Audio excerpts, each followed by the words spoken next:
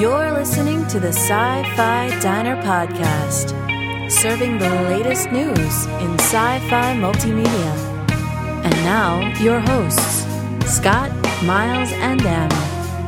Your table is ready. Live long and prosper. This is the captain. We have a little problem with our entry sequence, so we may experience some slight turbulence and then explode.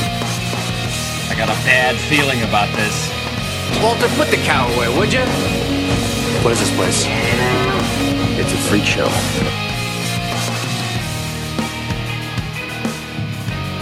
Welcome to the Sci-Fi Diner Podcast. This is episode 193. I'm one of your hosts, Scott Herzog. And good evening, I'm Miles P. McLaughlin. Hi, I'm Ciro Garcia. And we have with us a special guest, someone who's no stranger to the diner, Jim Arrowwood. Welcome to the show. Thank you. Glad to be here. Yeah, it's awesome to have you here, and with a decent signal that we can hear you. So, yeah. How about that? Yeah, I know. It's amazing what good internet will buy you these days. Tonight is a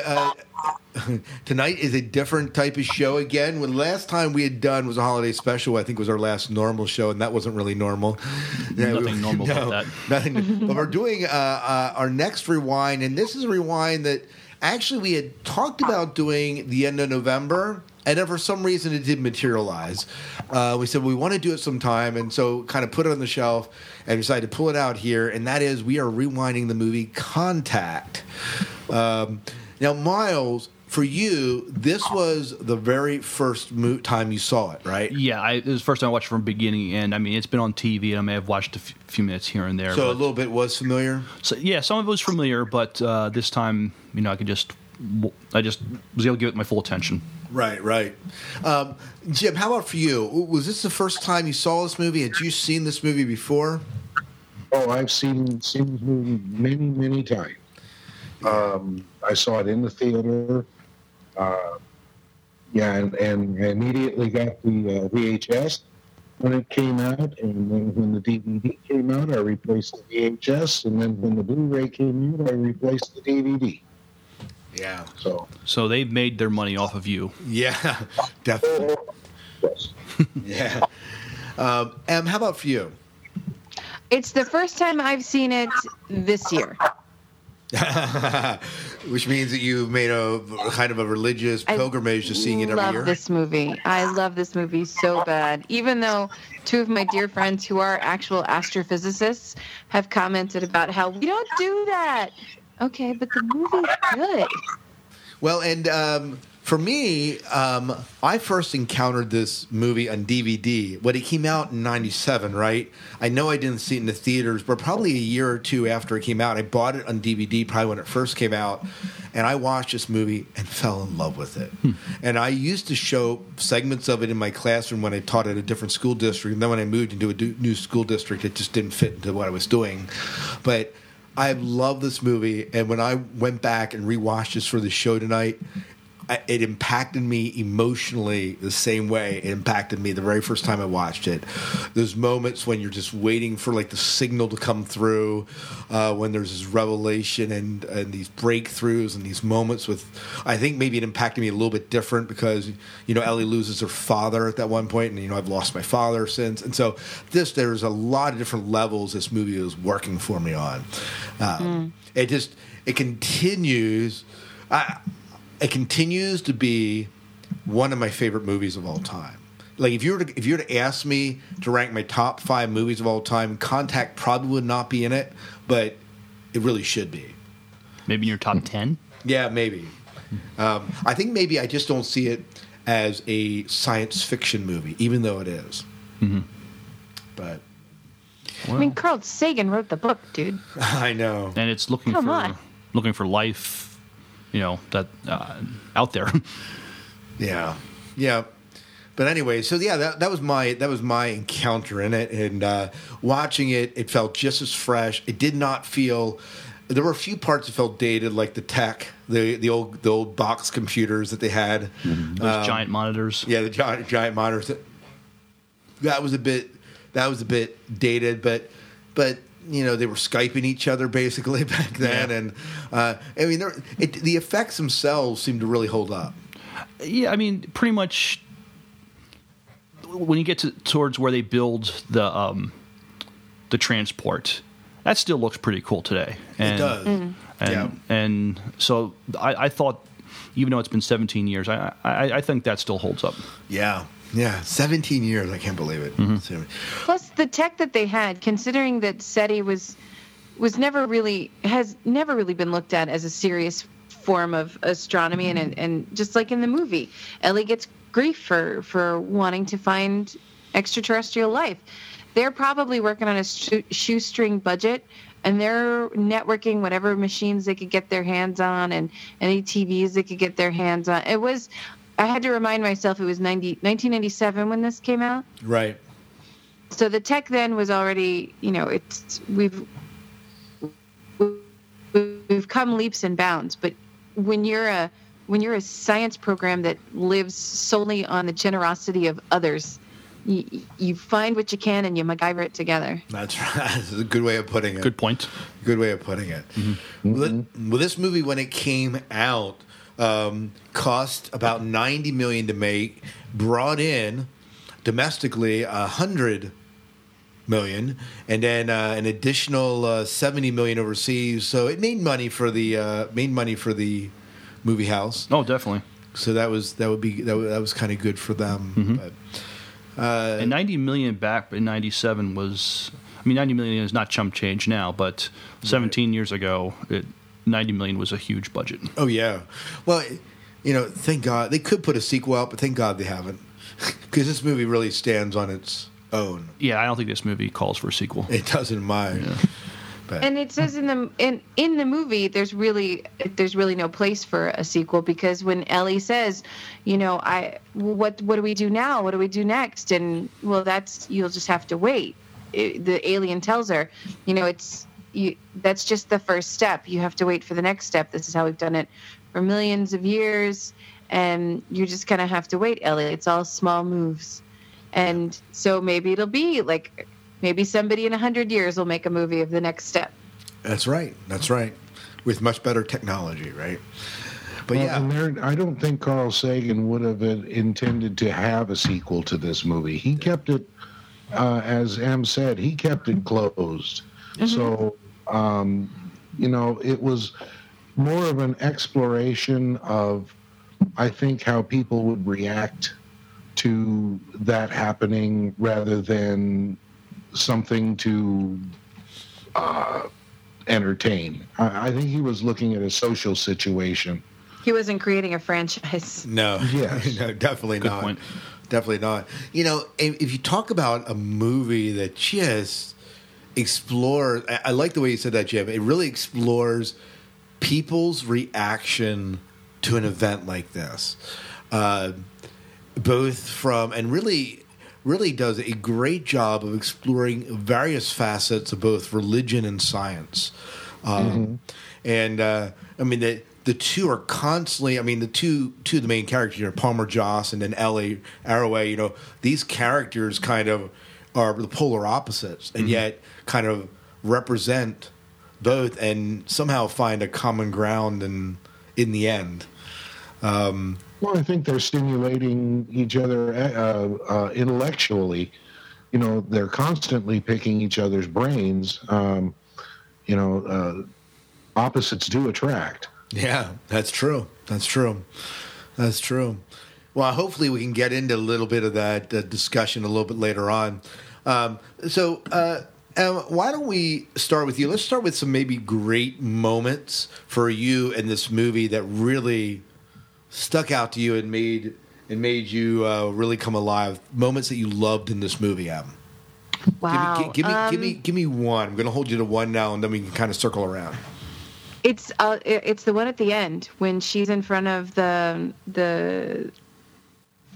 dais, answering the questions, being grilled about how can we believe what you saw when there's no proof, and her monologue is beautiful in that she could be stating the case for the existence of these aliens or the existence of these lives out there, but also the existence of God or the creator of your choice. Dr. Arroway, you come to us with no evidence, no record, no artifacts, only a story that, to put it mildly, strains credibility. Over $500 billion was spent. Dozens of lives were lost. Are you really going to sit there and tell us we should just take this all on faith? Please answer the question, Doctor. Is it possible that it didn't happen? Yes. As a scientist, I must concede that. I must volunteer that.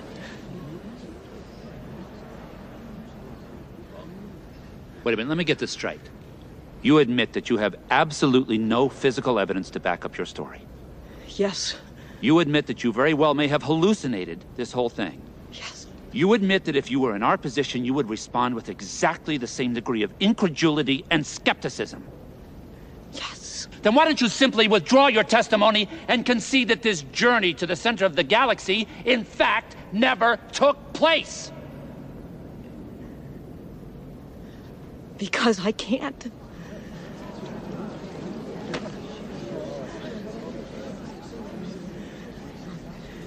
I had an experience. I can't prove it. I can't even explain it. But everything that I know as a human being, everything that I am tells me that it was real. I was given something wonderful, something that changed me forever.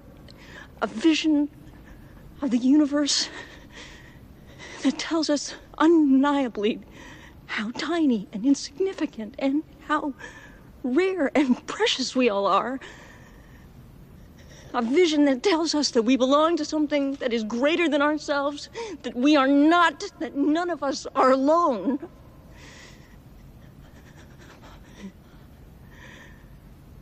I wish I could share that. I wish that everyone, if even for one moment, could feel that awe and humility and hope. But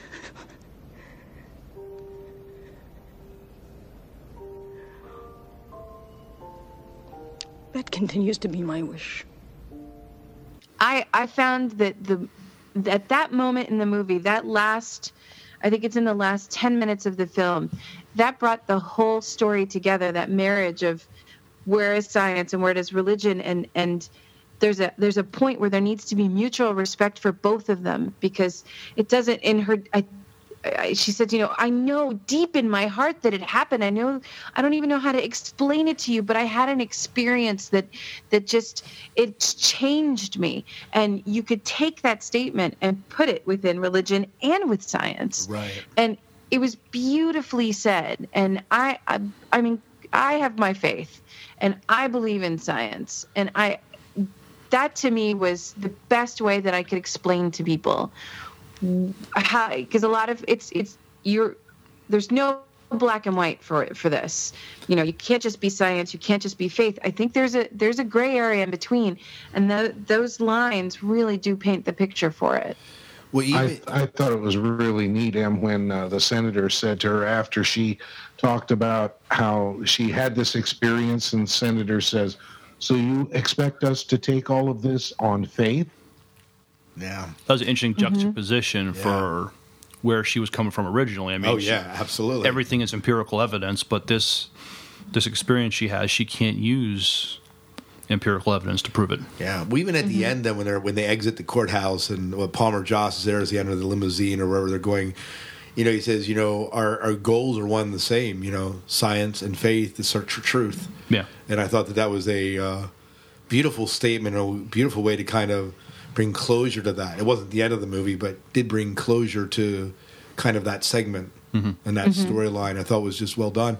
And they talked about, I guess it was you, Jim, or maybe you mentioned something, the idea that you can't just. I mean, that if you take just pure science or just pure religion, Carl Sagan kind of explores the fanatical ends of these things. And in the one hand, you have this religious terrorist that blows up the first installation, and then on the other hand, you have scientists that are so hard nosed, that discount all faith whatsoever. And I think what hits me sometimes is that statement that Palmer Joss says after he kind of knocks her out of the running to be on that first. Be the one picked on that first installation or whatever device, and he says, I just couldn't very well in good conscience vote for someone that believed that 95% of us of the human race was delusional, right? And I thought that was so just so telling. So, I'm looking at the quote right here, and it's just a couple simple lines where the senator says, then why don't you withdraw your testimony and concede that this journey to the center of the galaxy, in fact, never took place? And she says, because I can't. I had an experience. I can't prove it. I can't even explain it. But everything that I know as a human being, everything that I am, tells me that it was real. I was given something wonderful, something that changed me forever, a vision of the universe that tells us undeniably how tiny and insignificant and how rare and precious we all are. How beautiful is that statement? Yeah, how special is that? And it's not about science. It's not about faith. It's not about comic books. It's not about race car driving. It's just about being a human and believing and feeling. And it's gorgeous. It's pure Carl Sagan. If you've ever watched Cosmos, you could hear his voice in that. Wasn't he an atheist, though?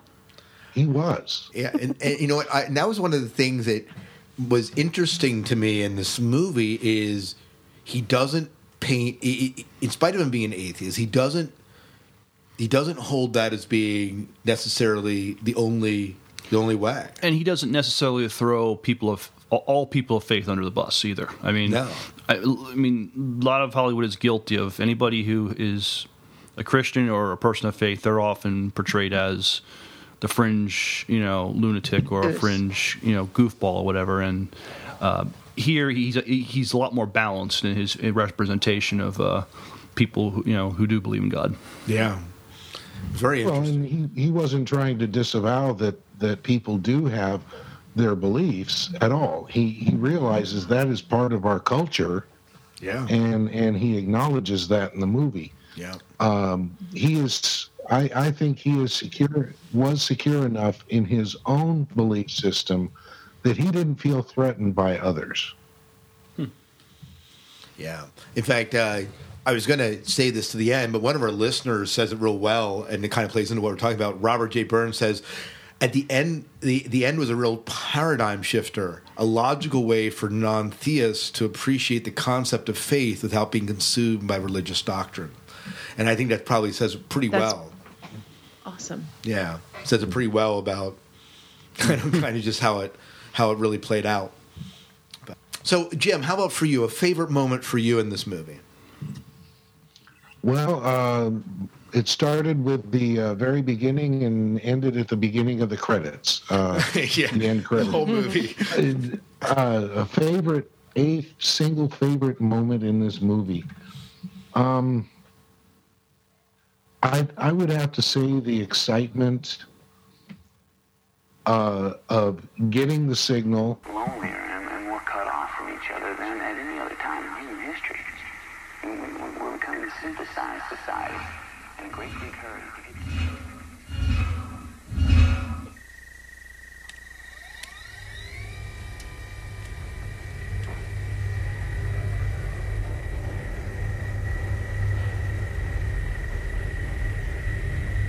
I think it's because we're looking for the meaning. Well, what is the meaning?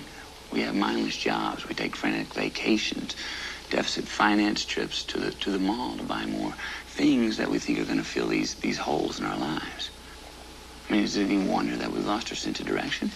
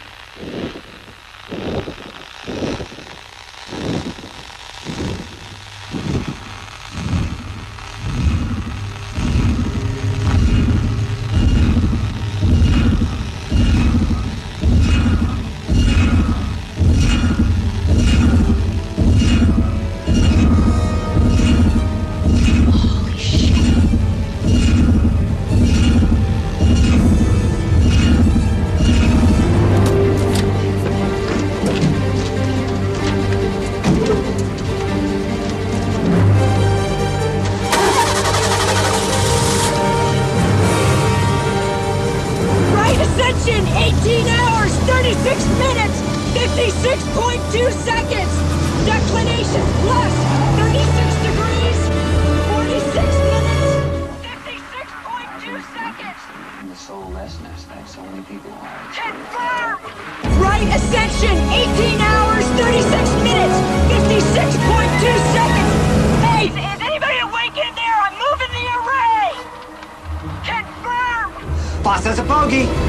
Right ascension, 18 hours, 36 minutes, 56.2 seconds. Fish. Declination. We're on it. Plus 36 hours, 47 minutes and 1 second. Strong possible pulse chain on subarray formed. I'm moving the rest of them now, and I need you to confirm the coordinates. Check the status of the array. She's doing all the dishes.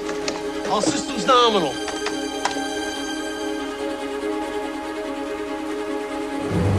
Hello. I need a full systems check. Coordinates confirmed. Willie's checking the system now. Stay on top of the system's diagnostics. Check the reference pointing offsets, and I want you off axis on 27 the second we get there. And tell Willie to break out the big boy. Copy that. Willie, yeah, go, Ellie. Because I can hear it on the headphones. So we gotta be sure about this. Give me another array status. Her 4 are online, the rest are tracking in. Your 4 are online, the rest are tracking in. But there's a bad drive on 16. Your 4 are online, the rest are tracking in, but there's a bad drive on 16. Copy that? What do you want me to do about the source queue? Look, forget about it and hold the queue. Go get ready to set the target frequency to manual the second we're aligned. Did you copy? I want you to go off axis on 27 the second we're there. And leave the LO frequency where it is. Stay on it, fish. Don't let it get away. If you lose it, just scan the band. Run every frequency you can think of.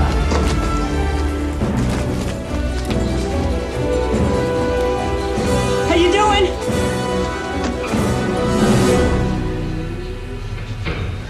Talk to me, guys. Partially polarized set of moving pulses, amplitude modulated.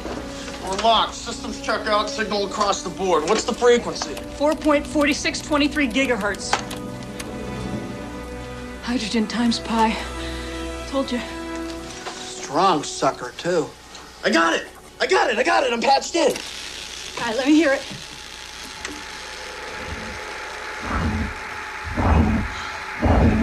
Listen to that. Make me a liar, fish.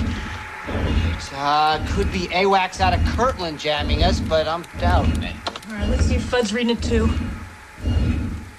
Willie, patch it back and give me the off axis. Are we recording? Never stopped. Thank you, Elmer. AWACS status is negative. What about White Sands? On this frequency, no. I'm gonna punch up the darks. How's the spine tonight, guys? Come on. NORAD's not tracking any snoops in this vector. Shuttle Endeavor's in sleep mode. Okay, point source confirmed. Whatever it is, it ain't local. Position? I checked interferometry somewhere in Lyra, I think. Vega? Can't be. It's only 26 light years away. Hey, what's the peak intensity? Coming up. Vega, man, I scanned it a bunch of times at Arecibo. It was negative results, always. Got it. Reading over 100 Janskis. Jesus. Pick it up on my... And then the excitement that came a little later of figuring out how to put everything together. How the plans were 3-dimensional and things like that. I can sure imagine a highly advanced culture doing something like that. You found the primer. Clever girl. Lights.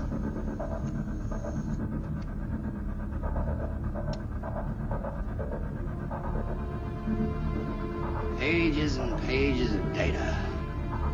Over 63,000 in all. And on the perimeter of each...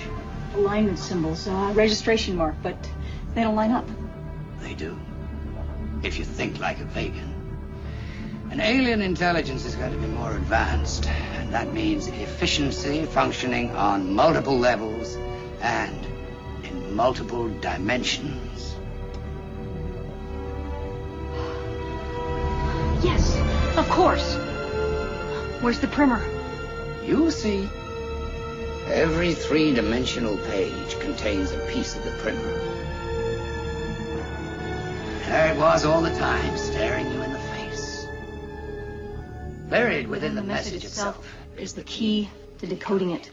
Within the layering of the matrix, we have these basic equations. So with this very elementary foundation, they've given us... I think the sending the signal back of Adolf Hitler at the 1936 Olympic Games kind of made me laugh a little bit because I realized that, that would have been the first television transmission to go out, taking 26 years to get to Vega and then 26 years to get back. I mean, I just thought the science through the whole thing, that was really exciting. Yeah. My favorite thing with that is when they come back after Ellie visits the White House and she drives back to the SETI installation. You see all these people camped out around it, and you see the neo-Nazis out there saying, "Hitler's alive! Hitler's alive!" Oh God! I know. It's like, oh well. Could you imagine an event like this and out there in New Mexico near the VLA, how camps like that would get set up? Well, I mean, that's all kinds of people with all kinds of ideas. Elvis is alive. Bruce Lee is out there somewhere. Yeah, the Hail to Vega done in the Hallelujah Chorus style. Yeah, exactly. I just looked at that whole sequence when she's driving back, and then obviously introducing you to the terrorist inadvertently, was such a capture. Even the television shows that were like Jay Leno speaking on it, and like all these people's reaction, I thought were very realistic ways that Americans, but people around the world would react to such an event, and all the extremes. This is CNN breaking news. The president made a brief statement calling the message from Vega one of the most stunning insights into our attendance at religious services has risen a dramatic 39% in recent days. As police in 3 German armed divisions clashed with neo-Nazi protesters. So it turns out there's life on other planets. Boy, this is really going to change the Miss Universe contest, don't you think? I mean, gee, we're going to have to... Health officials from around the world are concerned that the message from Vega might trigger a rash of mass suicides, not unlike the recent cult deaths near San Diego. Even a scientist has to admit that there are some pretty serious religious overtones to all this. Let's hear from someone whose organization has been accused of conducting its own inquisition in recent days. Richard Rank, head of the Conservative Coalition. Thank you. This is yet another example of science intruding into matters of faith. Now they will have us set a place at the table for politics. They have been reacting to TV signals they got from us in the 1930s. They're just getting them. Imagine how disappointed they're going to turn out to be if they're Cubs fans. I mean, we now take you to Jeremy Roth, who is reporting on events at the Very Large Array near Socorro, New Mexico. Like a bolt from the blue it came. What is being called the message from Vega has caused thousands of believers and non-believers to descend upon the VLA facility here in the remote desert of New Mexico. Many have come to protest, many to pray, but most have come to participate in what has become the best show in town.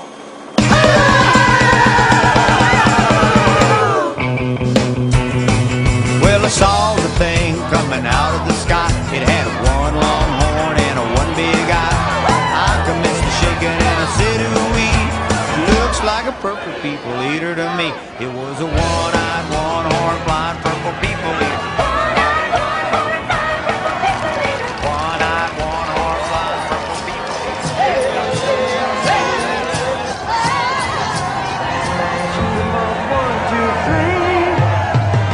I want to be a spaceman.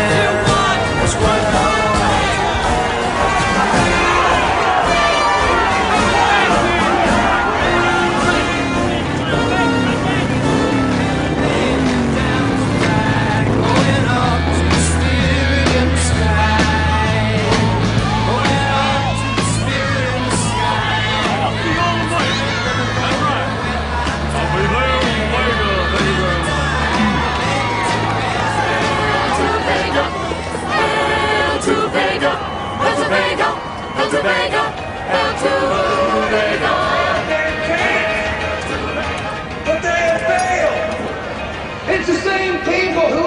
and again have brought us to the brink of destruction, who've polluted our air, who've poisoned our water. Now these scientists have had their chance. Are these the kind of people that you want talking to your God for you? Efforts continue around the clock. Absolutely. Yeah. That moment in the movie was reminiscent to me of the scene in The Right Stuff, where everybody's waiting for the first for Alan Shepard to go up the first time, and they're partying on the beach and having a great time. You know, you can just see that happening when an event this big takes place. I mean, look at what happens when they elect a pope. How many thousands, hundreds of thousands of people show up in Rome and stand outside, no matter what the weather, waiting to see the white smoke. Well, and you think about like every single news station, it doesn't matter what their political stance is tuned into that event.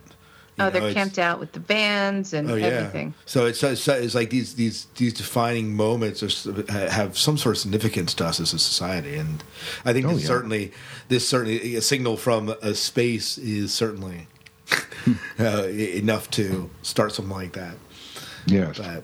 But, Miles, how about for you? A favorite moment for you in this movie?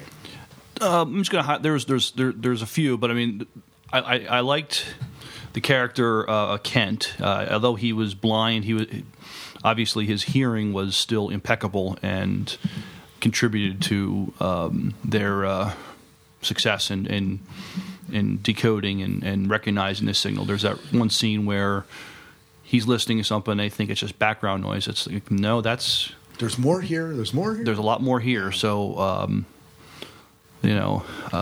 so that was okay, cool. Fine. They've got the primes, but if you're right about there being a more significant transmission still Which to come... will also need the network's help to receive and decode, by Doctor, do you understand that my job is to protect... What's that? I hear it. Hear what? Harmonic? Bingo. I had Willie ask pretend to retune to 8.9247 gigahertz. There's a lot more here, folks. All right, Fish, let's get on the negative sideband. I'm already on it. What is going on? Another signal. Whoa, look at all Another this. signal. Yeah, Look a at that. second signal at double the frequency. It looks like... Somebody get a TV monitor. All right, patch the recording into the image processor. You want the new data? Yeah, the new frequency, the one we just recorded. All right. David, would you explain this to me, please? Along with the prime, there's another signal. Looks like a TV transmission. We're hot. All right, do me a favor, go get the blinds. There's a lot of glare. You're patched in. All right, it's definitely an image. Let's try and stabilize it.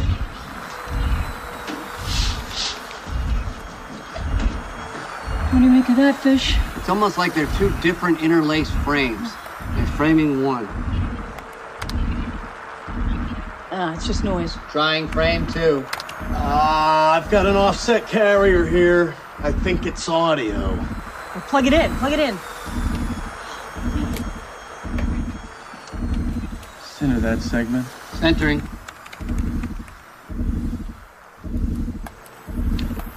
Can you clean it up any more than that, Fish? I'm working on it.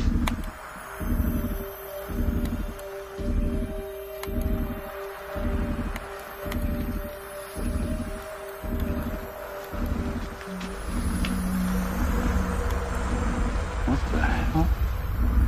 Try zooming out. All right, freeze. Reverse values.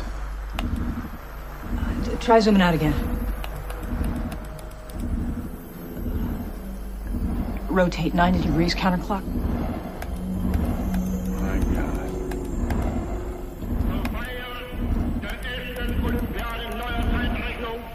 Okay. What's going on? I'm not gonna believe this.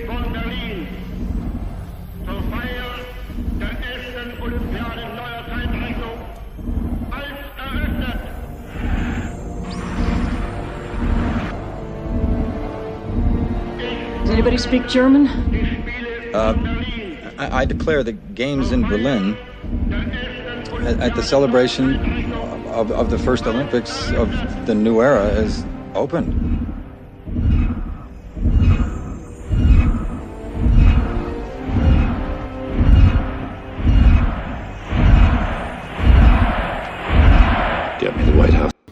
I wonder if they brought him in if Sagan wrote him into the movie or into the book. Jim, have you read the book? I read the book. Believe it or not, it was assigned to me for an astronomy class that I took in college. Nice. I read it too. It's been a while, and I just don't remember if Kent was in the book or not. Do you remember? I believe there was a character like that in there. Yeah, but the thing that I appreciated, and I thought maybe Sagan put him in there, so Kent's blind and plays into this idea of there's a sense in where we talk about blind faith, that you kind of have him being the physical manifestation of that. I don't know if that was intentional or not, but I had to think that there has to be some purpose in that because he was able to quote unquote see things because he couldn't see. Yeah, it was like the blind person, the people that could see, who had good vision, were missing it, and him not having the ability to see, he didn't. And there's this whole underlying tone to that, just from the diehard scientists and the diehard religious fanatics, that somehow they're both missing something. They both can't see in some sense. Yeah, I had a little bit different take on it, that since he didn't have the use of his eyes, he was more able to hear the signal and decipher the undertones that were there and pick out, hey, there's more here than just prime numbers. Oh yeah. I thought he was a little more functional myself. Well, no, he's definitely functional. Kent go ahead. Clark is based. The character is based on an actual astronomer named Dr. Kent Cullors, and he was involved with the film and involved with the book. And it was written. A friend of mine pointed that out to me today, and I started reading about him. He was a part of the film. He was a part of the book. The character was written with him in mind and about him, and he is blind, and he is an exceptional scientist. That just made me love the character even more, to know that a person like that wasn't just pulled out of the ether, that there's someone out there who is like that and was just was passion and had a passion for the science. Yeah. I think one of my favorite scenes for me, and there's again, I agree, there are a few I could mention here. I call it the 2001 sequence, and it's when she actually begins to go through the wormhole.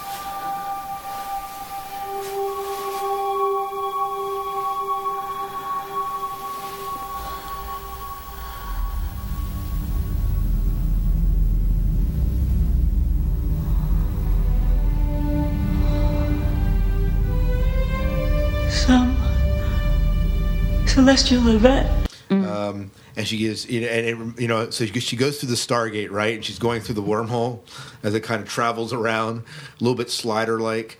And then she gets to one destination, so she gets to Vega, and then she kind of goes to the next destination, and it's somewhere else. And then there's this other destination, and then she arrives and meets his alien at Pensacola, Florida, on the beach, right?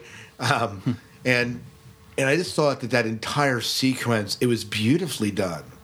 And the one thing, we'll get to quotes later on, but the one quote that really stood out, and she goes, poetry, they should have sent a poet. Mm-hmm.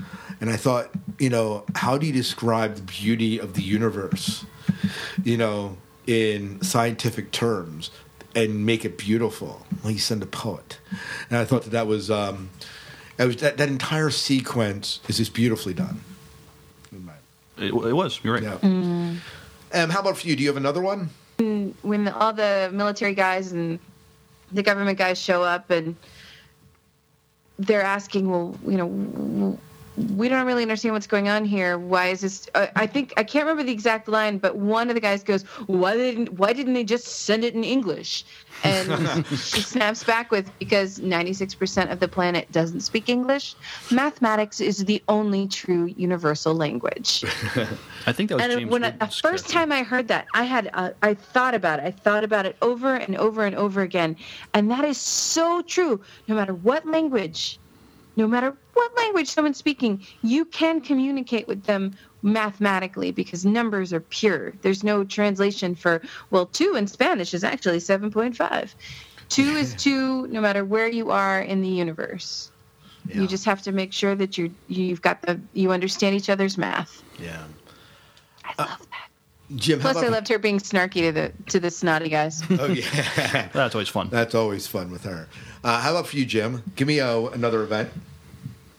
Another favorite moment. Oh, another moment in the movie. I guess there at the end where Secretary and James Woods' character, what was his name? I can't remember. I don't know. Science advisor or ex-science advisor. I think he was the science advisor, national security Johnny advisor. Meanie Pants. Yeah. Kits. That works too. And the new science advisor says, well, all we did was record static. So what happens now? We give her a medal? I'd say at least a healthy grant. I assume you read the confidential findings report from the investigating committee. I flipped through it. I was especially interested in the section on Arroway's video unit. The one that recorded the static. Continue. The fact that it recorded static isn't what interests me.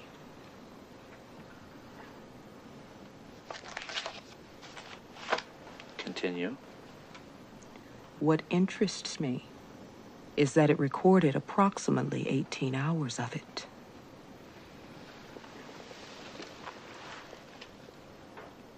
That is interesting, isn't it? And he says, yeah, go on. And she says, well, we recorded 18 hours of static. Yeah. Yeah.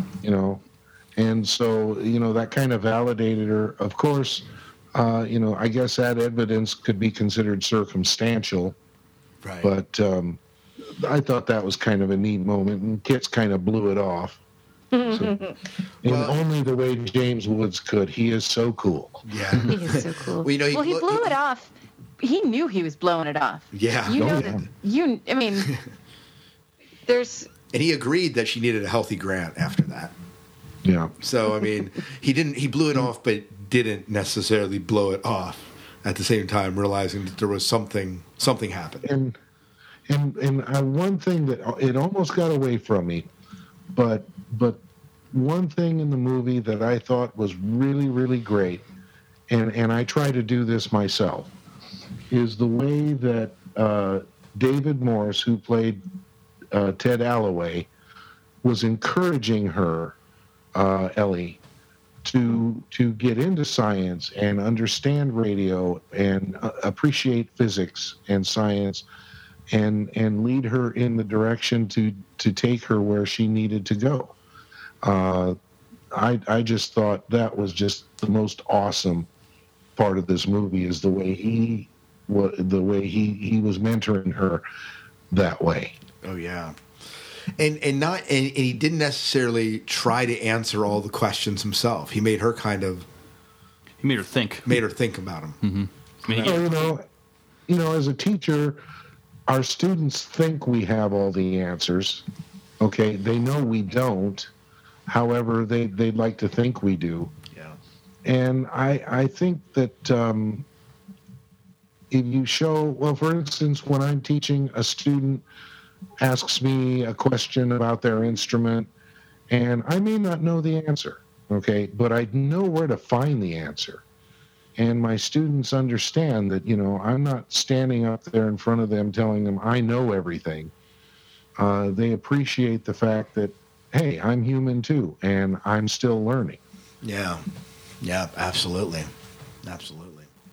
I guess my question, maybe for everyone here, the scene that you were talking about, going back to the scene with between James Wood and the other lady, whatever role she was, that scene where they kind of explained that there were 18 hours of recorded footage. I wondered in watching it again is if the movie really needed that in there. Yes, it did. And if so, why? I mean, I like the fact it's in there, but did it take away from the idea of this being that she had to kind of take it in faith? I mean, I don't know. It's just enough. It's a bone. They're throwing out saying something weird happened, and she says she was gone for 18 hours. Now there's something that says, her equipment recorded 18 hours of static, which they can't decode or whatever. It's not going to prove her what she said, but prove that something happened. But prove something happened, and they can't. I mean, what I took from James Woods realized she's still a brilliant scientist, and maybe by giving her a grant, hey, we can still make use of her, But so they have to sort of paint the picture that she's, she either hallucinated this or lying about it or something, because it's a government cover-up. It's a government cover-up. At the same time, it is. It really is. Because the alien that contacted Ellie told her that this is the way we do it. We don't need to prove anything here. And when you guys are ready, we'll be saying hello again. But you're not alone. Right. But the whole 18 hours thing, that's after, and I think it's because I love a good conspiracy theory. So just based on the reaction of how the government didn't like that she told everybody before she told them. Yeah. And based on how everybody showed up and had their own reaction, some people were cuckoo. The neo-Nazis think the interpretation of this information went viral and went insane. And it was a meme. It kind of went out of control and went everywhere. And the science gets lost when people go a little nuts about things. So when she came back and they had that proof, there is actual proof that there is 18 hours of static between the first bit of her and the last bit of her. There's 18 hours. There's no way it's going to record it in a second, or that's not a glitch. Digital equipment doesn't work like that. So the government and kits recognize, okay, there's something behind this, but if we keep this door open and if we keep this information out there, humanity, they're not ready for this. They're not ready to wrap their heads around all of this. We need to investigate it. Like any good, government does. They want to hide something that's interesting until they can understand it. Right. So the one thing I love James Wood because he plays an SOB like nobody else can. You can see the look in his face when the one woman says, but there's 18 hours of static. And he just goes, with this look of, I know what's going on. I'm leaving this job to look into this, to cover this up so that we can find out what's going on. Right.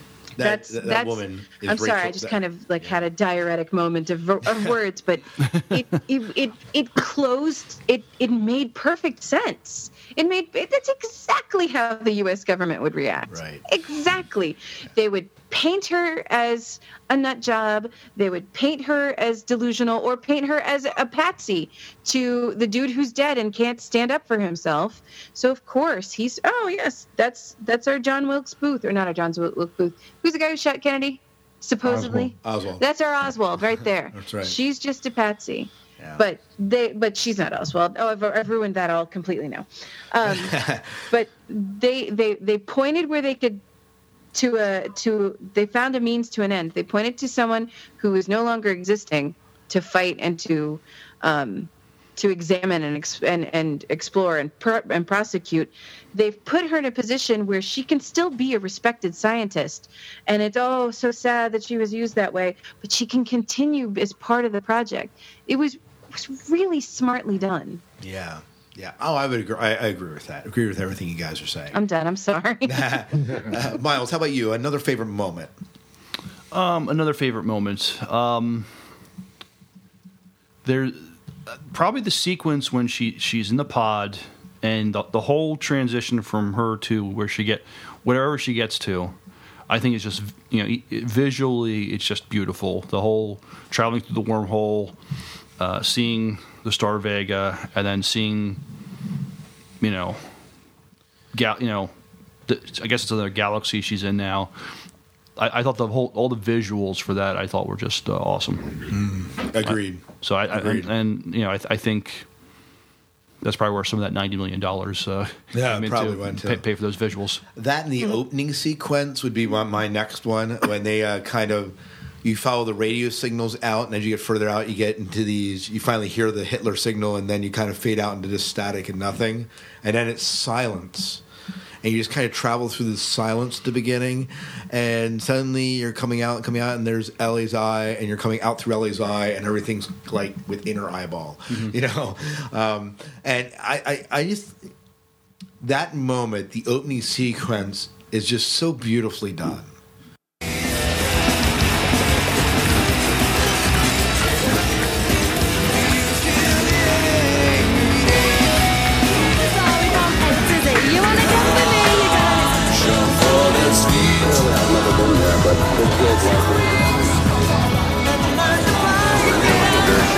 Situation, obviously a major malfunction.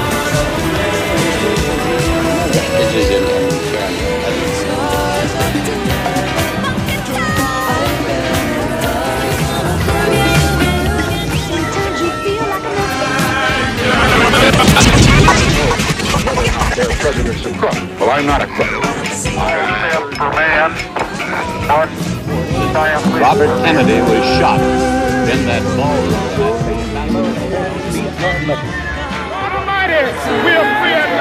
A sniper has fired at President Kennedy.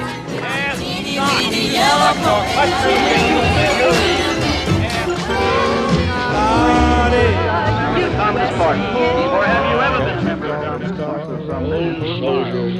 Never died.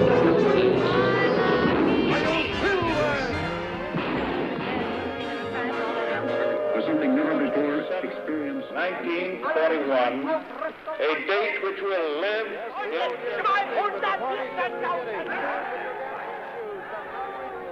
And we continue the season's final edition of our Maxwell House Good News of 1930. Walter Winchell. Good evening, Mr. North American. All the ships at sea. Let's go to press.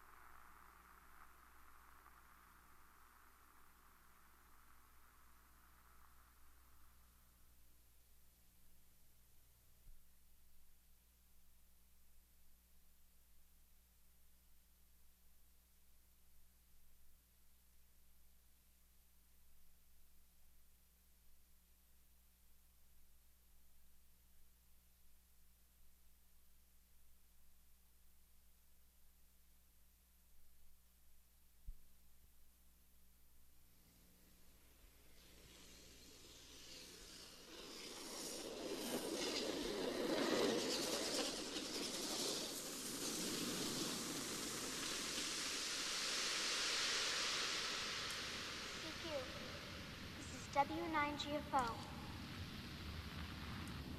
CQ, this is W9GFO here. Come back. CQ. CQ. This is W9GFO here. Come back.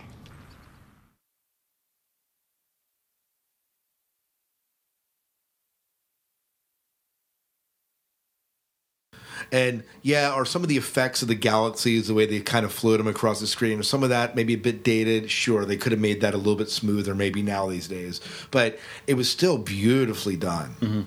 And just they did such a good job of that entire sequence. I just loved it. I loved the they did that a couple times. They used eyes as a transitional point. They do it again at the end of the journey when you kind of go into her eye then, and you I thought some of the transitions, and we probably won't talk too much about sound in this movie, but I thought there were some notable points where I thought they used silence well. So that's my favorite moment, I guess. But well, I guess what I have on the list now is maybe to talk about let's talk a little bit about some of the performances that we saw happen in this. There were so many actors that acted so well in this movie. What were some of the ones that really stuck out to you? Jim, let's start with you this time. Give us maybe one of your favorite actors, acting performances in this movie. Well, again, David Morse as the dad, nurturing and encouraging, willing to, let her pursue her knowledge. The shortwave set, that's not a cheap outfit she's got sitting there. I just really admired Ted Arroway, and in a lot of ways I emulate him. Yeah, very good. I agree. Totally agree with that. How about you, Miles? I thought Bill Clinton did a great job playing himself. Yeah. I thought they didn't play sax. Yeah. Except they did some creative editing for him to be in there. I was thinking, they must have had to do some editing because it fits so well with what's going on. They did. They did some creative editing with that. They almost didn't use that footage. They almost had, I think it said Linda Hunt was going to be the president at one point in the script. Oh, maybe you're right. I didn't see that. But in all seriousness, his part's small, but it is pivotal. Jake Busey plays the religious terrorist in this. He was great. He was, He was portraying his dad. I can't. I was thinking the same thing, Em. There's like portraying who? His dad, Gary Busey. Oh yeah. All he needed was a big stick to walk around with.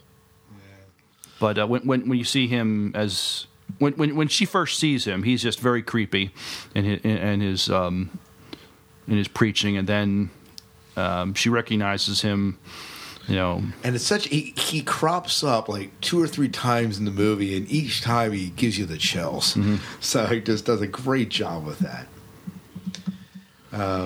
What I'd like to know is how he got onto a government installation with all that security wearing a bomb vest. Mm-hmm. I was thinking that too. It was like, security must be pretty lax if they let him get through. Now, this is before 9/11. Yes, and so security might.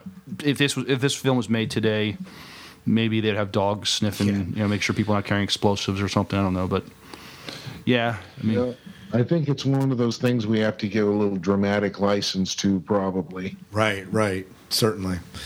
I think one of my favorite actors had to be Haddon. Oh yeah, just John Hurt. John Hurt. Come on, the first Doctor being here.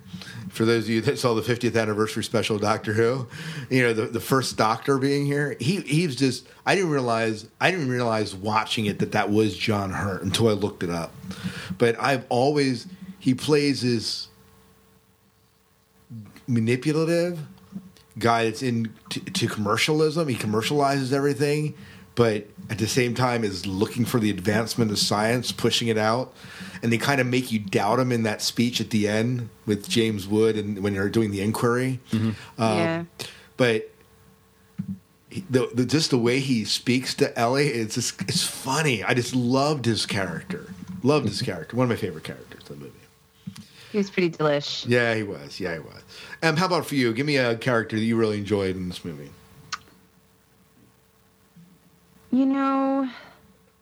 It's kind of a toss-up. I liked Palmer Joss because he poked the cage tiger. Oh yeah. He was the whole like I was about to be a priest, but the whole celibacy thing didn't work for me. All right, Johnny Von T-shirt, I get it. Right. That's fine, but it was just that little hint of smarm. But he was human. He's so human that he wants to study and follow and be part of the divinity, but his human nature, dude wants to get laid. So he's gonna do it the best. He's going to understand and teach the faith the best that he can. So he's definitely he's a great character in that he's a human. He's just, I can't think of the word. He's just viscerally there. Whereas Ellie is the mind. She is the math and she's the conceptualizing. She's the theory. She's the intangible, and the two of them together brought together something really nice. I liked the two of them together. And then of course, who doesn't love James Woods? I mean, again, every movie I see him in, he's just a giant SOB. And he's great at it. I know. Yes. I totally Tom agree. Skerritt was his character is David Drumlin. He was a weasel. Oh man, Such a weasel. Such a power-hungry, passive-aggressive weasel. And I love Tom Skerritt as an actor, but I would have slapped him. Oh man, and he knows it in that conversation right before he goes on before they test the device and it blows up. He knows he does it. He's an opportunist. Yep. That's a way different role for him too. Mm-hmm. Yeah. You know, the other one I remember him in was Top Gun. You know, and he was an upstanding, upright guy, and this guy was a snake. You know, he was going to say whatever it took to get him in the position he wanted to be in. I don't actually know if he truly believed the stuff that he was laying down to get assigned to that to the seat on that ride. They even joked about it when he's out on the gantry. He's like, let's hold up because I need to take a couple more measurements. And someone in ops makes the comment about that's what we call a such and such ham. Yeah, cooked ham. Yeah. Yes, he was definitely an opportunist. He was working the crowd to get what he wanted, and he was such a patronizing. Ellie, I know this all doesn't seem fair to you, but sometimes life isn't fair. You know what's also not fair? Me not being able to punch you in the sack. You made my skin crawl. Oh, you know it. Oh, well, I was a little colorful there. I'm sorry. That's all right. It may have been much, but he did get his comeuppance later. Yeah, he did. Oh, my God. Very soon after. He got his comeuppance all over northern Florida. Yep. Yeah, and that. Right. You know, another person that just stuck out to me is Tucker Smallwood. He was the guy he was the mission controller of NASA. Oh yeah. At both, ironically, and I thought this was kind of funny. Like, so this installation blows up, and 24 hours later, he's like at a new installation. Mm-hmm. And I thought that was kind of interesting. They just moved the entire crew over, I guess. Yeah, they were on that boat. I mean, I think they were. They were. That was kind of the headquarters for it. Mm-hmm. But how genius was that? Yeah. How delicious was that? And I wish I could remember what John Hurt's character said. If you're going to raise the money, why not build two? Build two. When you build two for twice the price. I've ruined the line, but it's so true. Yeah.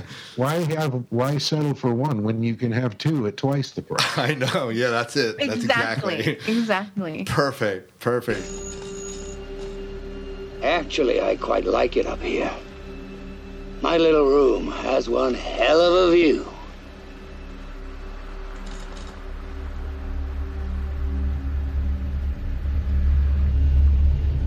Want to show you something?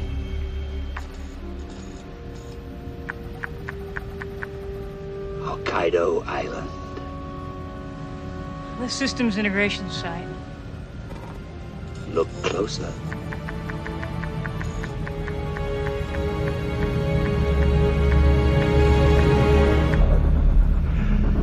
First rule in government spending.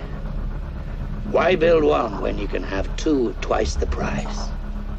Only this one can be kept secret. Controlled by Americans. Built by the Japanese subcontractors. Who also happen to be recently acquired, wholly owned subsidiaries Of Haddon Industries. They still want an American to go, Doctor. Want to take a ride? By the way, the guy I'm talking about was also in Star Trek Enterprise. Yes, he played the Xindi Primate Counselor. Yeah, and he did one episode of Voyager also. Yep. So a little Star Trek trivia there for you. Anyways, other notable actors. There were so many good. Like we already talked about Kent's character. I loved the guy that played Willie, who only has like a few lines. He's the guy fishing there at the beginning. He provides kind of the comedic relief. I thought it was a small role, but Angela Bassett. I thought she was good in there. Oh, she's commanding. I love her. I loved all like the real news reporters they brought in, like. Who are some of them? Larry King. Yeah, Larry King. Obviously, Larry King. Brian Gumble. Yeah, Geraldo Rivera was in. Yeah. Yeah, but those are the three that I personally don't really respect very much. I know, but they will shill themselves out to anything that writes them a check. Absolutely. No, I agree. There were some others here. Who else was there? Geraldine Ferraro. Was there Robert D. Novak? Jay Leno. Oh yeah, Jay Leno was there. So they made use of real people. Yeah. Yeah. So, yeah, it was. And I thought that gave it a sense of authenticity to it. Mm. Well, they played this very straight. It is a sci-fi movie because they're looking for extraterrestrial life, but it's modern day. It's really painted as realistic, if you want to call it realistic sci-fi. Yeah, that this is plausible. It could happen this way. If aliens send us a blueprint how to build this thing, we might be able to build it and follow through. Yeah, absolutely. Is it solely a sci-fi movie? Oh no, it's definitely not. Unless it's there's a little bit of, to me, I find this to be a bit of a religious film as well. Oh yeah. And religion is the wrong word. I find it to be a film about faith, which doesn't imply science, doesn't imply religion. It implies a depth of belief, and where does your belief come from? There's not really a word for that. Yeah. And yet science is so integral to the movie. Yes, so it is very integral to the film. Yeah, but there's a lot of belief in the film because you're going to have to take it on faith that Ellie went and she saw what she saw. Yeah. There's a little bit of science. There's a hunk of video, or there's a hunk of not video. That's not truly empirical. Right. Very good. It's fuzzy. I like it. Yeah, very good. Well, we can hit any other characters as we go along here. The other thing I wanted to talk about, we already mentioned some of these. This movie was just racked with notable quotes after quotes after quotes. Any other? We mentioned some of them already. Anything else from the quote end of things that kind of stuck out to you that said, "Wait, this really hit me"? Well, the quote from the guy who was the alien or the avatar of Ellie's father. Is this some test? No tests. You have your mother's hands.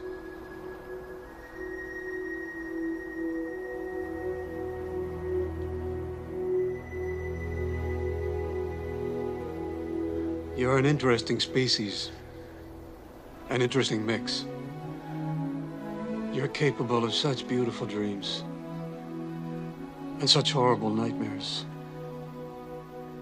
You feel so lost, so cut off, so alone. Only you're not. See, in all our searching, the only thing we've found that makes the emptiness bearable is each other. What happens now? Now, you go home. Home? But I have so many questions. Do we get to come back? This was just the first step. In time, you'll take another. But other people need to see what I've seen. They need to see. This is the way it's been done for billions of years. Small moves, Ellie. Small moves.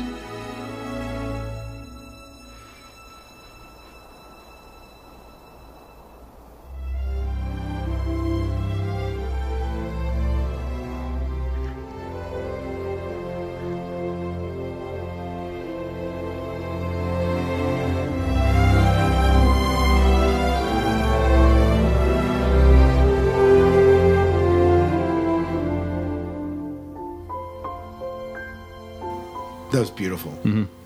Yeah, I mean, it wasn't too over the top. It was almost very. There's a lot of humanity in that statement. Again, pure Carl Sagan. Yep, very much so. Other quotes. There's a moment between Kent and Kitts where Kent says, "I looked up the quote to make sure I remembered it right. Oh, nice to smell you again, Mr. Kitts. You too." Wouldn't expect him for a polo man.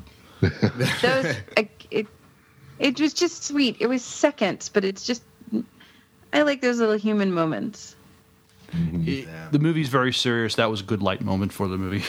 Especially since I think polo smells like old man sweat from 1972. Which is about right for James Wood. So there you go.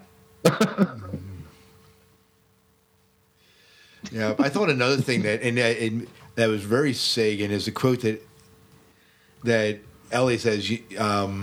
I think it's early in the movie. He says, if there were 400 billion stars out there in just our galaxy alone, if only 1 out of the million of these had planets, and just 1 out of a million had life, and just 1 out of a million of these had intelligent life, there'd be literally millions of civilizations out there. Mm-hmm. That's directly from a colleague of Sagan's named Frank Drake. Yeah, at Cornell University. Yeah, but it's just very well said, and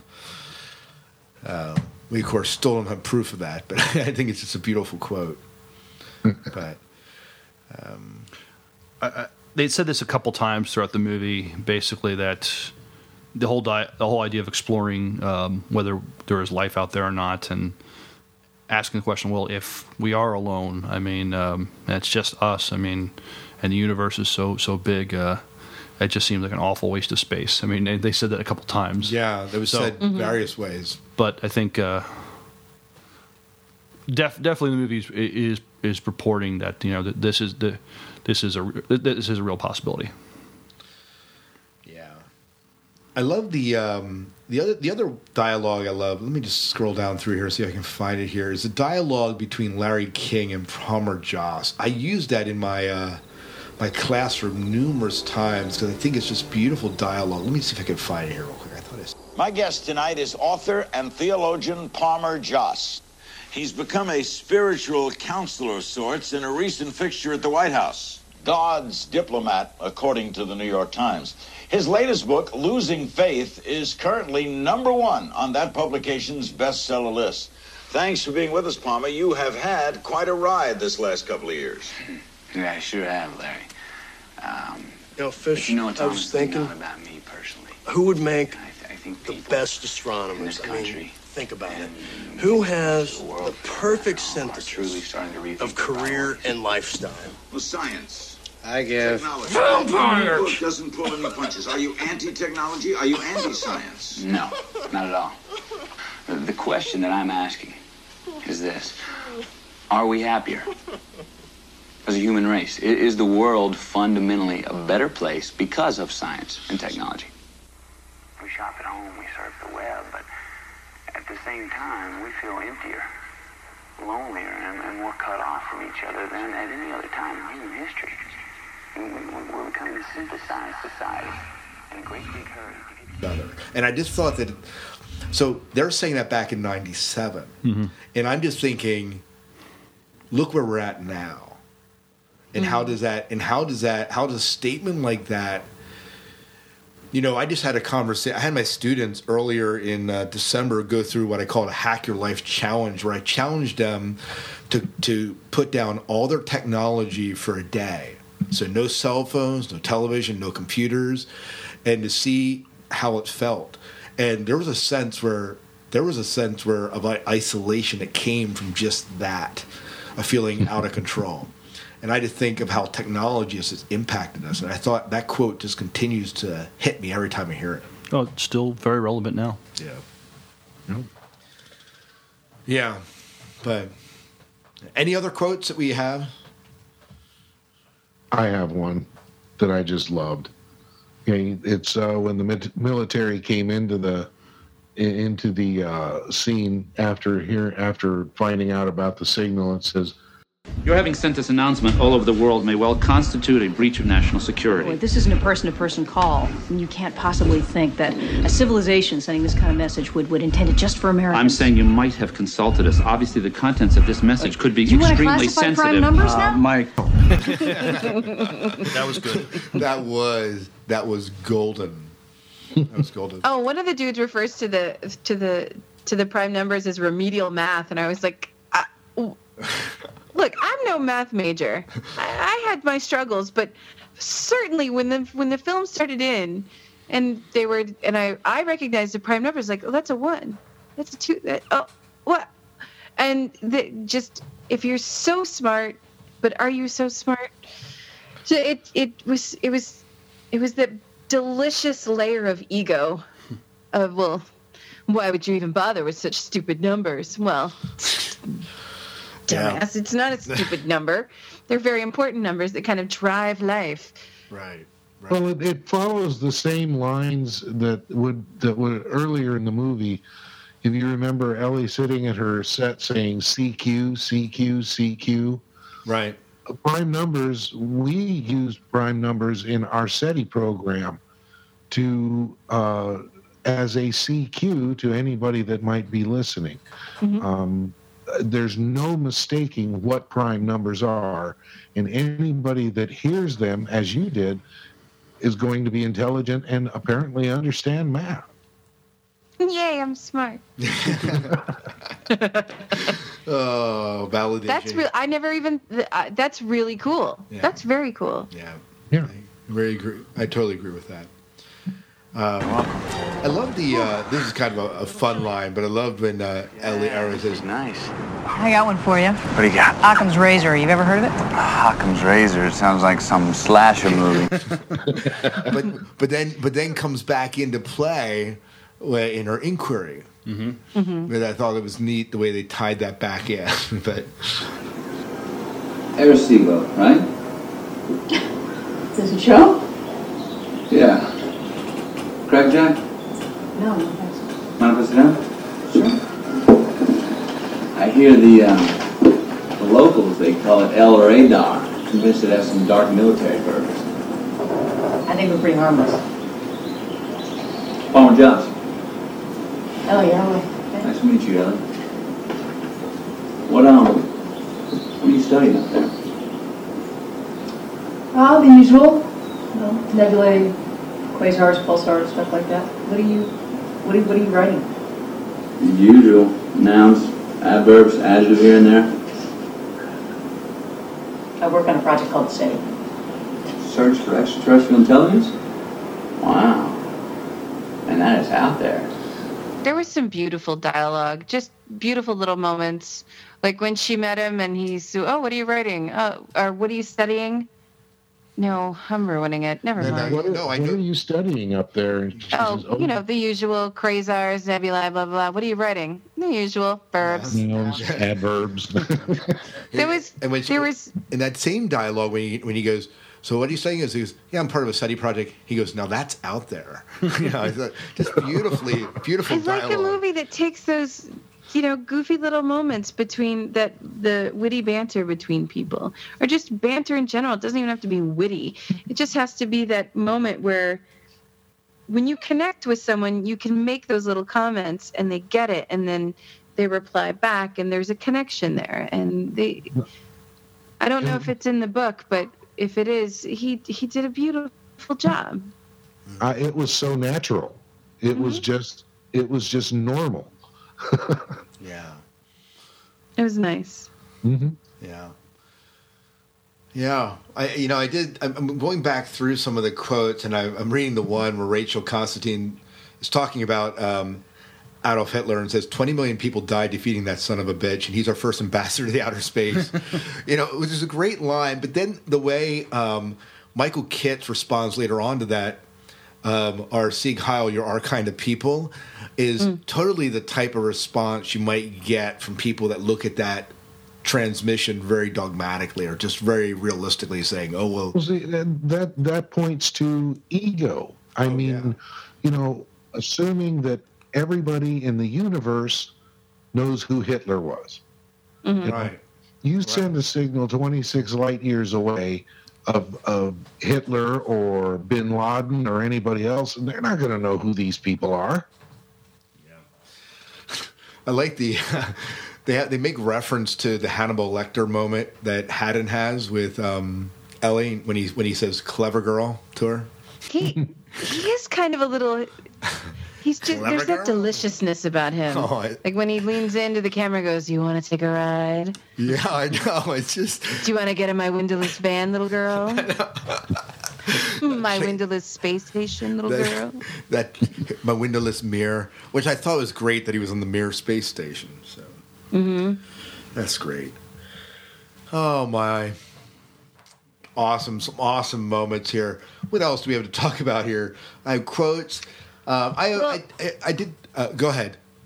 I wanted to bring up a very dear friend of mine who is an astrophysicist, just got her doctorate. She studies black holes and has been to the VLA and a couple other places. And I love bringing up this movie because immediately she will say, "We don't work like that.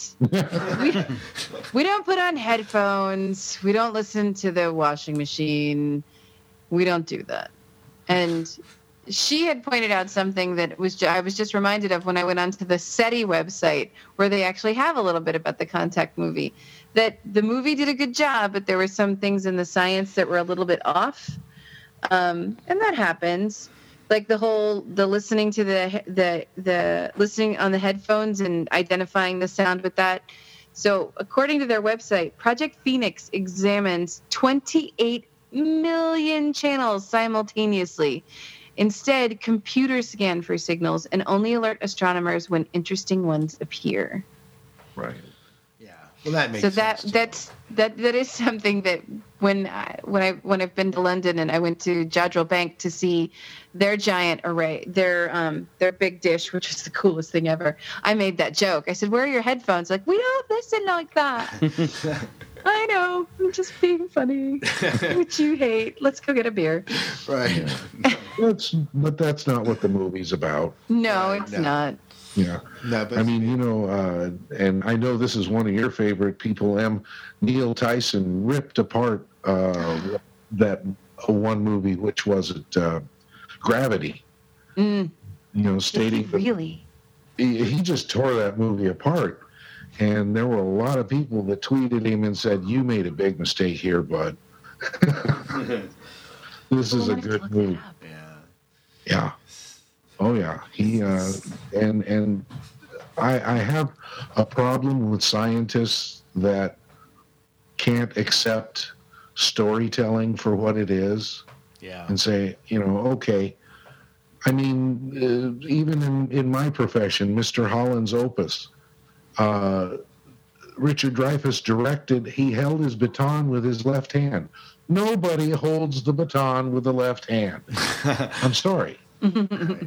We did not do trivia yet. Before we do trivia, and I do want to hit trivia, how did you guys feel about the special effects in this movie? And we're talking about a movie that's 17 years old.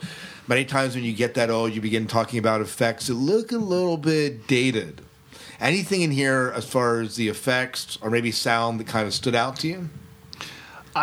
We hit a little bit about it. I mean, I thought when she's in the pod and she's making her journey, I thought that visually that looked impressive. Going through the wormhole and seeing Vega and then seeing a galaxy and this place that she's where she sees this alien who looks like her father was very ethereal looking. It was supposed to be some beach in Florida, but I mean, with this galaxy above their heads. Maybe some will say it looks dated. I thought it still holds up to me. Yeah. I agree. Yeah, and again, I think we mentioned this earlier. The only thing that for me really felt dated, I mean, other than maybe some hairstyles and stuff, was really just the big clunky computers they were using at the SETI installation. So, but I mean, even the tech of the device and the headphone that she wears is stuff that we still use today, in some ways. Oh yeah, but I mean, you had the old monitors. Those big bulky monitors, but I mean, 5 years ago, people still were using those big bulky monitors. Yeah, at least I was. Yeah. So, well, why don't we move into some trivia? Any sort of trivia that Jim? You said you have some trivia. Anything that kind of stuck out to you that is some trivia there? Yeah, some homage to Dr. Sagan. During the scene where Eleanor is pitching for funds at the boardroom, she is wearing the trademark turtleneck and beige suit that Carl Sagan is famous for. Oh. That's fantastic. Nice. Yep. Right. Well, and he was supposed to have a cameo in the movie. Yeah, as a member of the committee selecting the occupant for the machine, but died before the scene was filmed. That's too bad. So that's kind of... So he knew this movie was being made, which is okay. Yeah. Well, in fact, the whole terrible waste of space comment is a quote by him, is what they say here. So, and I was also interested. It's been a long time since I read the book, but I was interested to find that the book and the movie are different in a lot of different ways. The book had 3 machines built, not just 2. And another major difference is that the machines were built for 5 passengers instead of only 1. And Ellie was accompanied by 4 other passengers that were culturally diverse in the book. Okay.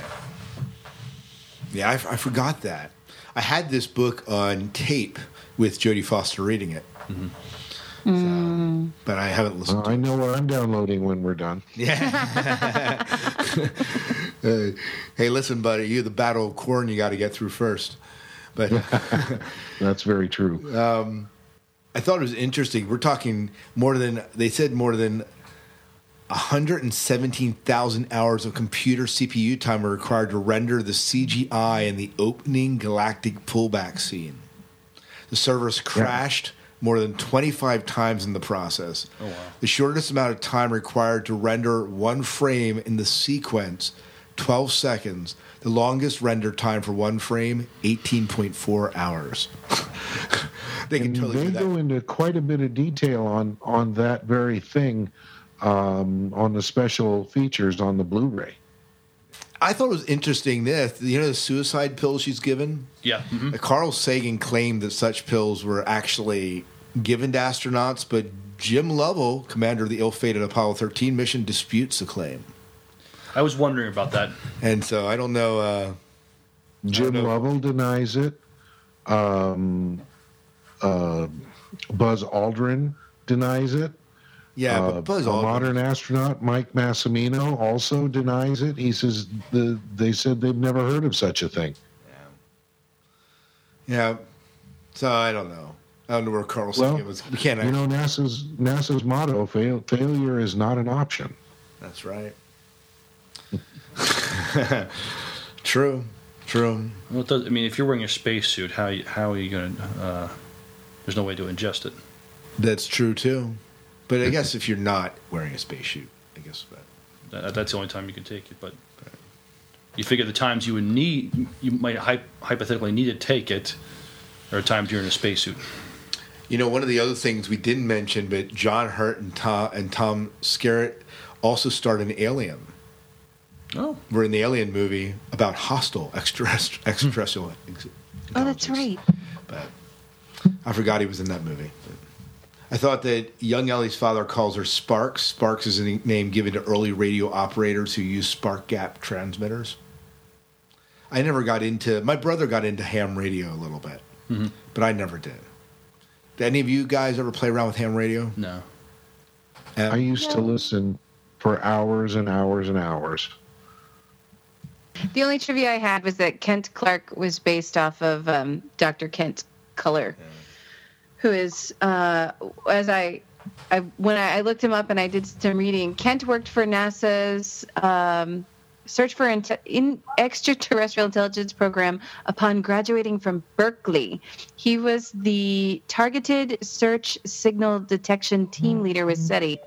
He developed, evaluated, and implemented optimized detection algorithms for continuous and pulse signals originating from distant Earth-like planets. He created algorithms for both advanced special purpose and general purpose computers. I love that he's immortalized. Well, I'm sure he's immortalized in science, but now amongst non-sciencey people, he can also be immortalized. Yeah. Peter Jackson did some of the special effects. Did he really? Yeah, did some visual effects for the film, repaying a favor to Robert Zemeckis, who executive produced his film, The Frighteners. Oh my God, that's hilarious. Yeah, so I didn't know. That's kind of interesting. By the way, John Fraser is apparently listening to our show. Oh, really? Nice. Is he in the chat? I just got a message. Digging your Google Hangout. Very cool. Oh, nice. I'm glad he can hear it. Hi, John. We love you, John. Props, yo. Can't wait to see you. Coming to Farpoint. Can't wait to see you. We can edit that out. We can, or we can leave it in. Totally. We can leave it in. Let's see. Any other bits? There are all sorts of trivia.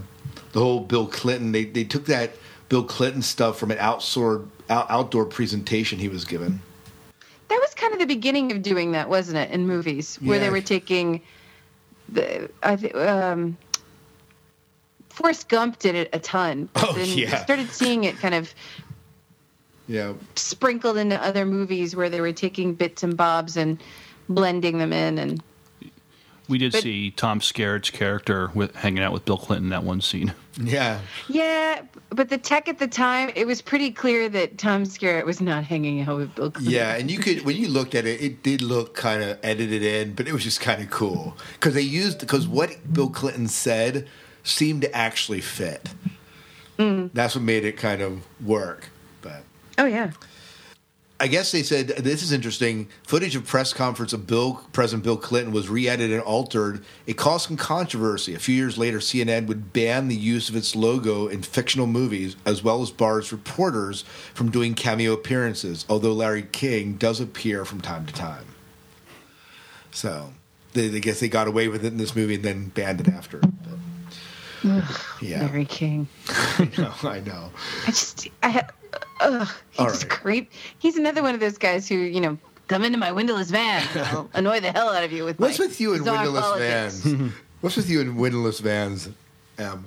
Well, I don't know. I can't remember where I got it from, but it goes along with the whole 70s porn stash, being the mustache and just being a creepy guy. And I think at some point growing up, you don't talk to strangers. If someone in a windowless van walks up to you and asks you if you'd like some candy, just say no. Yeah. It might have been something I learned on ABC's After School Special. Maybe. Did you ever hear Larry King when he had his radio show? No, I never really. I just something about him I don't care for. I know he's an excellent journalist, and I can read Larry King. I just can't listen to Larry King. He was an outstanding interviewer when he was on the radio, and he told some really funny stories. He changed a lot when he got on CNN. Yeah. I need to suck up so I can pay for my suspenders. Somehow I doubt that. But, oh, my. I'm sorry, I couldn't resist. Yeah. Well, anything else we need to talk about before we head into some feedback? I think we pretty well dissected this movie. I think so. Good dissection. Did the very, very last thing before the opening or the closing credits affect anybody the same way it did me? When it shows the star field at the end, and down in the corner it says for Carl. Oh yes, that was just moving. I sat in the theater and I wept. Did you? Oh, yeah. It's. Yeah, I didn't have that sort of affinity, but I felt like it was very touching that they put that there at the end. Well, see, I bought the entire series, Cosmos, and watched it over and over and over again. As a matter of fact, I wore one of the tapes out, and I developed a connection with this man.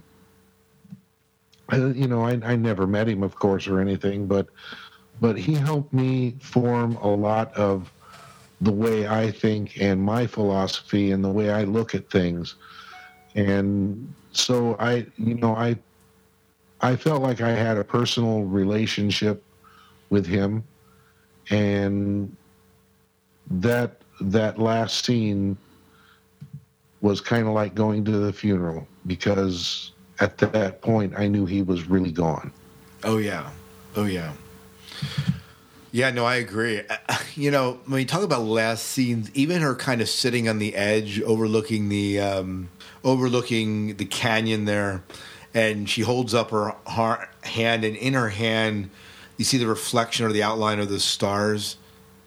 And I thought it was just beautifully kind of the glints off the sand. Did any of you guys see that, or am I making it up? No, no, okay. I remember that, yeah. Yeah, it's just, there was something very touching, and then the echo back to it's an awful waste of space. Again, a very Sagan-esque comment. Just a beautiful way to end the movie. I agree.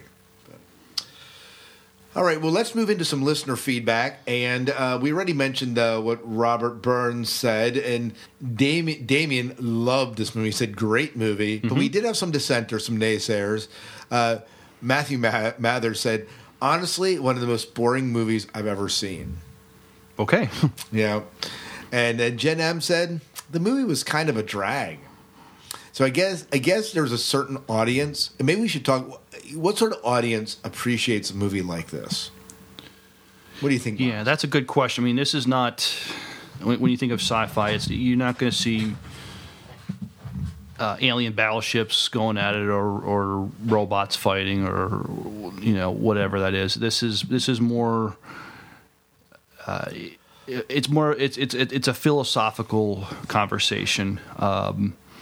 Theological, maybe? Theological, theology, philosophy, science, it's that conversation, yeah. And throughout this whole movie. And, is there a place for both of those? I mean, without negating the other. It's certainly not fantasy sci-fi per se, like you would often say. That's why I used the term earlier on, realistic sci-fi, and I don't know if that even makes sense. But for me, that captures the essence of this movie. It's science fiction, but we're talking about real conversational issues, and this could really happen. Yeah, it's very, very plausible. Yeah. Yeah. Jim, how about you? Any thoughts about what they're saying here and the way they kind of responded to it, or the audience for this movie?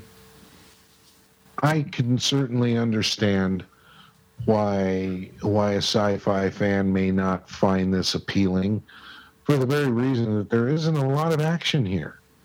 And I think it's more one of the things that they explore is a lot of social science.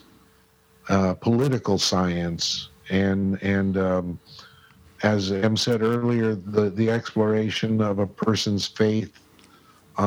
I don't know how I would view this were I to say if I didn't feel I had a connection with Carl Sagan. I don't know if I would have enjoyed the movie as much as I did. Yeah. Em, any thoughts from your end?